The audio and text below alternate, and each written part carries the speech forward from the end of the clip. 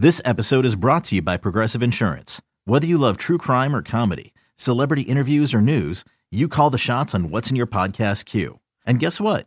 Now you can call them on your auto insurance too with the Name Your Price tool from Progressive. It works just the way it sounds.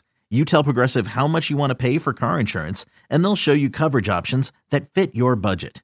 Get your quote today at Progressive.com to join the over 28 million drivers who trust Progressive. Progressive Casualty Insurance Company and Affiliates. Price and coverage match limited by state law.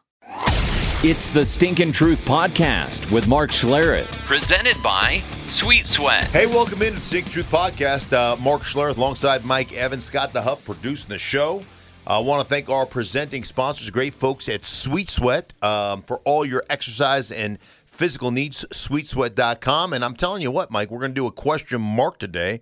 And the winner of question mark going to receive a $75 gift bag from our friends at Sweet Sweat. So sweetsweat.com for more information on that. Also, the great folks over at Superbook, America's best bet, Superbook. And both of you kind of took it on the, both of us, not both of you, but both of us kind of took it on the chin. It's Groundhog Day. Every week. Every week for you. The same for every me. week is a 1 and 2 week for you. Yep. It's not at all good. But No. we will do that later in the week as well. So, Michael, I mean, week 12 in the books right now? Eventful, wasn't it? Wow. And how about what happened right here in Denver? Oh, my gosh. So the Broncos quarterbacks were in a big room together. They were allowed to be there, but in the process of four quarterbacks hanging out together, meeting, they weren't always wearing their masks, and they were eating. And as a result, the NFL said, nope, because you were exposed to a quarterback, Jeff Driscoll, who tested positive, all quarterbacks will not be allowed to play Sunday against the Saints. So the Broncos went into Sunday's game, a game you called for Fox, without a quarterback. Yes. And the big debate here has been, and I'd be curious to get your thoughts on it, were the Broncos used as a sacrificial patsy for the NFL to send a message to the rest of their teams about following protocols? Yes. Yeah. I mean, I think Monday they were sent, everybody, the league-wide was sent a note about tighter restrictions on mask wearing and new protocols and how to be vigilant during this time. And we're getting this season in regardless, right? So you just got all these new protocols. As an organization, you, along with all 31 other teams, were given these same damn protocols and say, follow these doggone things. And remember now, every room and every organization in every meeting room and around the facilities, they're all under surveillance. Everything is filmed, right? And so you had all these things that were put into place, and they told you to be vigilant, and they told you there were going to be consequences if you weren't. And then the quarterbacks in the quarterback room shows up and doesn't have their masks on. And so, I'm just this believer in, there's an old cliche in the National Football League that the best of ability is availability. And I say the best of ability is responsibility. It's your responsibility in that quarterback room, in every room, to take it seriously and to understand the consequences. And obviously, and I'm not saying that they were malicious and they were like, throwing the bird to the NFL. We're not going to wear our mask. They're not, anti-maskers or whatever.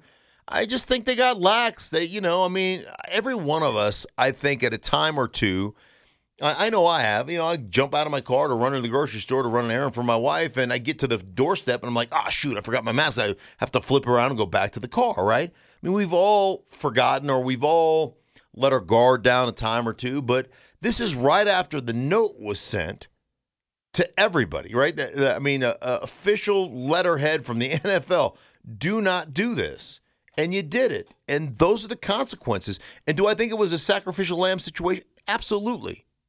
I if this happened to the Kansas City Chiefs quarterback room, and Mahomes and everybody, contact tracing, the backup quarterback got popped for COVID-19, and the other quarterbacks were around, do I think they would have pushed the game to Tuesday? Yeah, because it's the Kansas City freaking Chiefs. You've put yourself in this position in the last 5 years by being what? Irrelevant. By poorly drafting, by having free agents that haven't worked out, by having several different coaches. You've had 5 offensive coordinators in 5 years. You've had 2 different head coaches, 3 in the last 5 years. I mean, this is a situation that you've let yourself get into. You are no longer one of the top franchises in football. You're no longer going to give that grace. And, oh, by the way, you have an ownership issue. You don't have ownership. Now, do I think this would have happened if Pat Bowlen was in charge and Pat Bowlen go to the league and say, hey, man, like, you have to extend us some grace here? Like, I think there's a lot of those factors that go into this decision by the NFL, but ultimately, I think I do think you're a sacrificial lamb. It also does speak to the NFL, I believe, recognizing what's happening in our country right now. We've seen a big surge in COVID numbers, and they're expected to continue to be that way for several more weeks at least. And I can see the NFL starting to feel a little panicky about, hey, are we going to be able to get our season in? Are we going to be able to play all these games? And when something like this comes up, here's an opportunity to really deliver a message by using a team that you're deeming to be pretty irrelevant. And that's the part of this story that bugs me. I don't know if it bothers you. It's not that I don't feel that there should be rules and there shouldn't be guidelines and protocols. There should be. And there should be some consequences if you don't follow them. But it's the hypocrisy and just that belief that I have that I don't think the same rules or responses would have been applied to all 32 teams. I just don't. And it's that hypocrisy that bugs me. Yeah, no, I understand that. I do understand that. And you're correct about that. I go back to the Jimmy Johnson, story where he said, hey, man, if the 4-string running back falls asleep in a meeting, I cut him. If Emmitt Smith falls asleep in meetings, I have somebody nudge him, right? I mean, there is a sliding scale of justice in the NFL. And it's that way. I mean, it's that way in life. Life isn't fair.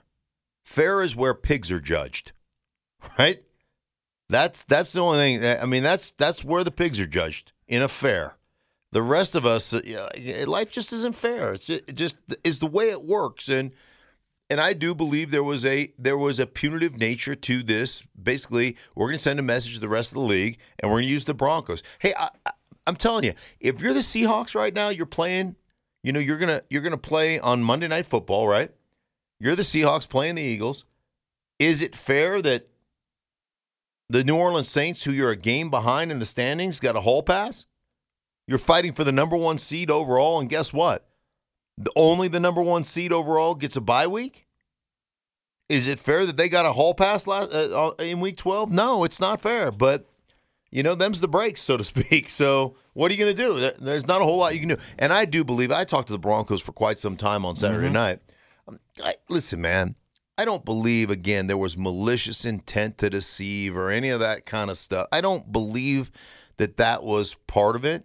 I do believe when you're asked and you're like, oh gosh, there's that nervousness and you're trying to make it sound, decent and whatever. But I don't believe they walked in there and just flipped the bird to the league. I just don't buy that part of it.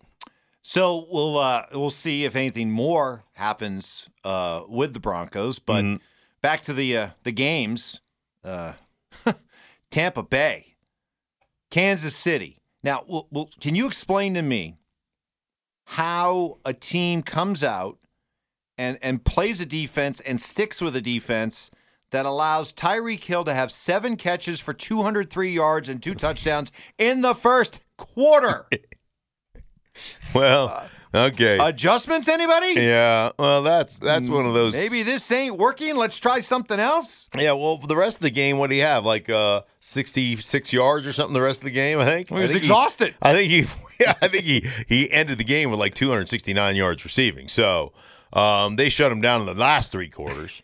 I think it's interesting. Like, there is we have an identity, damn it, and we're going to adhere to the identity. They are an absolute bitch when it comes to stopping the run. They are so tough, man. And like Todd Bowles is a former teammate of mine. Todd Bowles plays the defense he plays, man. He is aggressive. They are a blitz happy, especially on first and second down defense. They're going to play some man coverage in those situations, and guess who took advantage of it? Kansas City Chiefs. You know, they just said, hey, listen, we're not going to run against you anyhow. We know how tough your run defense is, and we also know in first and second down situations, you're going to bring the house. You're going to bring pressure. We know we're going to get a bunch of one-on-ones. Let's find those one-on-ones. Where's our best matchup? Well, the cheetah against anybody is a great matchup, one-on-one. So let's run him across the field. Let's run him on a go. Let's figure it out. And then Patrick Mahomes. I mean, you want to talk about anticipatory thrower. Gosh. He hits the third step in his drop. The guy's not open and the ball's gone. And it's just so much confidence. Oh, my God. I mean, we talk about swagger all the time. I mean, there's fake swagger, then there's real swagger. Just throwing the ball before the guy's even out of his break, just knowing where he's going to be. Did you ever watch the South Park episode when the father, I don't know what his name is, but he had, like, his balls were huge, and he had them in a wheelbarrow. He's like I don't know if it like he had testicular cancer or something. He was just rolling, and everybody was like, "Man, your balls are huge." You know, and he's just that's Patrick Mahomes, man. That's Patrick Mahomes. Patrick right. Mahomes just is like he needs a wheelbarrow for his balls. He leaves the game and he's got his nuts in a wheelbarrow, and he's just like, "All right, guys, we'll see you next Sunday," and he's just wheeling his nuts around. I'm just gonna be taking my balls and heading home. Yeah, exactly. Got this giant wheelbarrow to carry my balls. I mean, he talk about. I can't remember who the guy who's the character that had the giant balls, but oh my gosh! Hey, well, what's wrong with Tampa? Something's wrong there. Oh my gosh! Something's wrong. Something smells bad. There's not. I don't think Brady and BA are getting along. I don't think so either. I think there's a turf war being fought right now. Yeah. Well, here's the deal.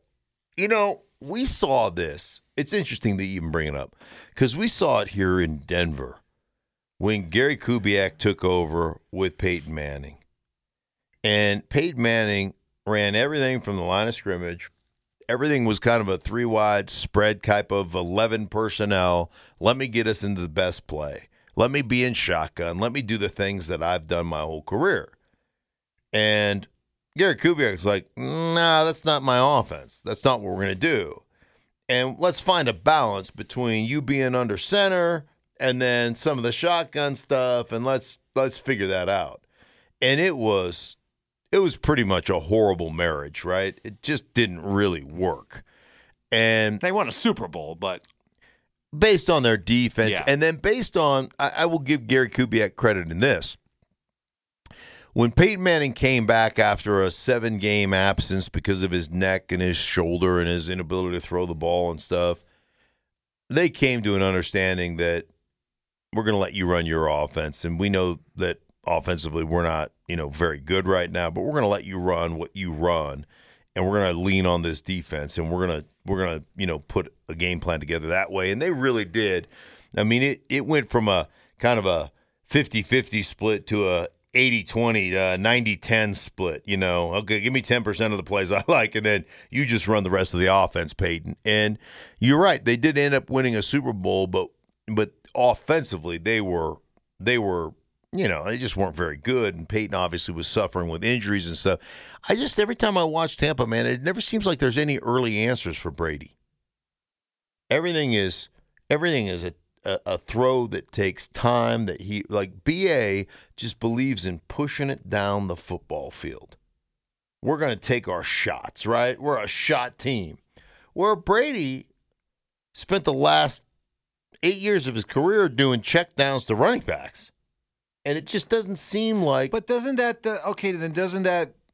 then you bring back the whole defensive strategy of Tampa? Then doesn't that go back to the whole classic line of coach to what you got, not what you want, type thing. And in this case, we might like to play man. That might be what we like to do, right? And what we can do, but it doesn't necessarily. It shouldn't necessarily be what we should do, right? Correct. Yes, that's exactly that. I mean, you're 100% correct. But I guess like that's one of those things that I think teams go through, Mike. You have to be willing to change it up. You have to be willing to take advantage of what a team doesn't do well. Not only adhering to whatever your identity is. I believe in your identity. I believe in saying this is what we are and this is what we're going to do. But I also believe in the midst of that, adhering to your identity while adjusting based upon the strengths or weaknesses of the team that you're playing. So there's this fine juxtaposition. There was a game early in the year where Kansas City was playing a great, I can't remember who they were playing exactly, but they were playing a really good pass team, like a pass defense team. And Andy Reid had like 35, 40 carries in that game, right? Remember? And that was early. And yesterday they played a great team that was really good against the run. And Andy Reid called all passes. That's kind of, all right, they're really good at this or they're really good at that. And we're going to figure that out. This is the time of year where we put teams in that contender or pretender category. And boy, did we learn everything we need to know about the Raiders.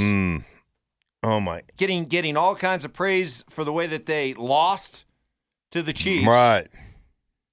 But then, to me, if you're a legitimate contender, you go to Atlanta, and it's an ugly. You're not worried about style points. You just go in there, you take care of business, right? You just get a win. You go get a in win there and move on. You go in there and you physically bludgeon somebody. And the Saints went in there the week before and bludgeoned them. I mean, they just beat them up. Atlanta scored 9 points against the Saints. And then they end up, what did they score? 43? Was it 43-6? 43-6. It's funny, having covered Sean Payton the last couple of weeks and covered the Saints, one of the things Sean Payton said to me a couple of weeks ago is they were playing the Niners, and the Niners were banged up and had all kinds of injuries. And he said, the common team doesn't take care of business. We want to be uncommon. The common team looks at the Niners without a starting quarterback or a third-team quarterback, without their starting running backs, without their starting tight end, without their starting receivers. The common team lets that team hang around. The uncommon team beats them down.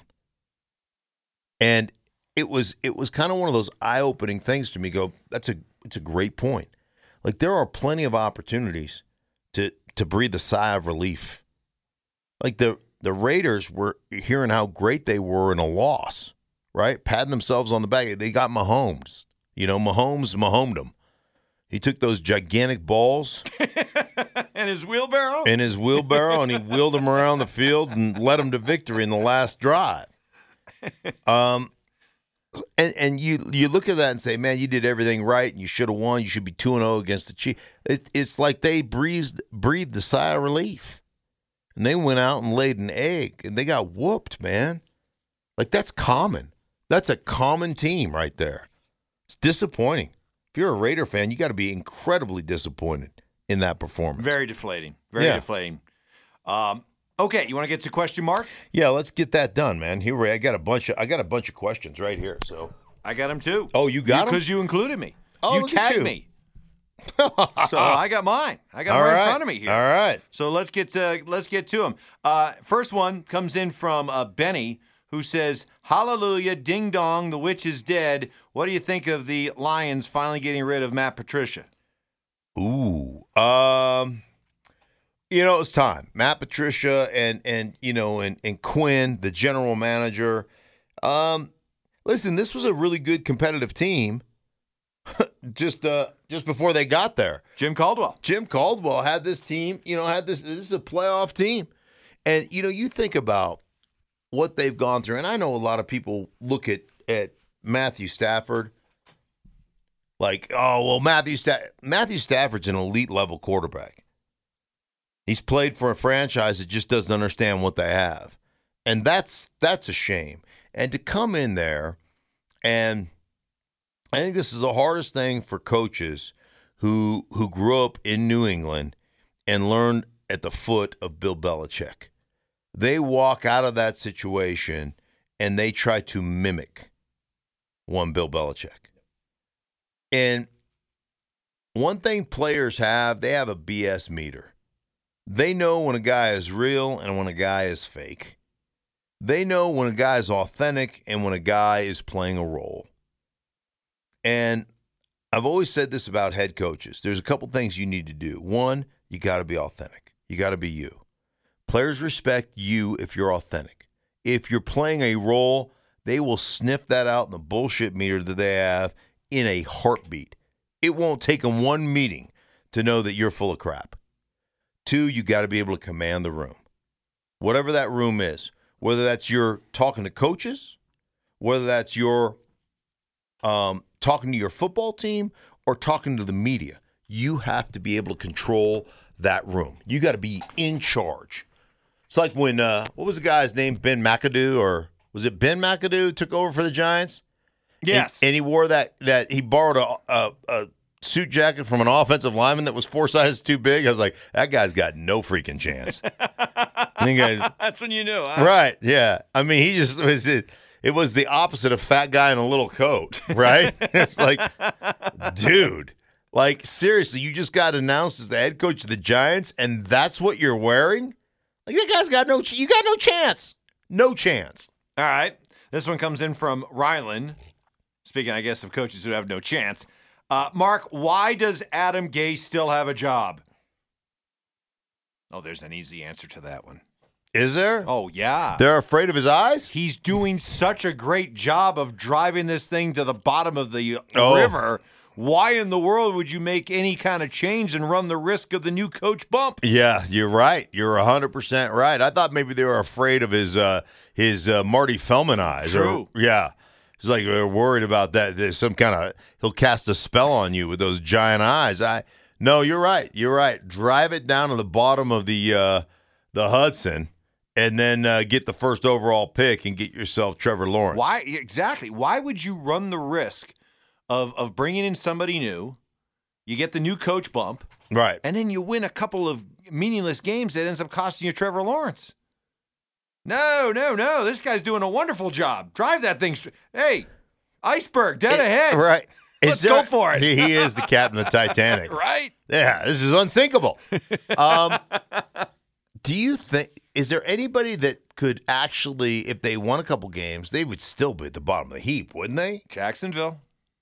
Oh, Jacksonville. They just fired their general manager General too, right? manager, though, but not the coach. Not right? Doug Marrone, right? no. Don't run the... Look at Atlanta.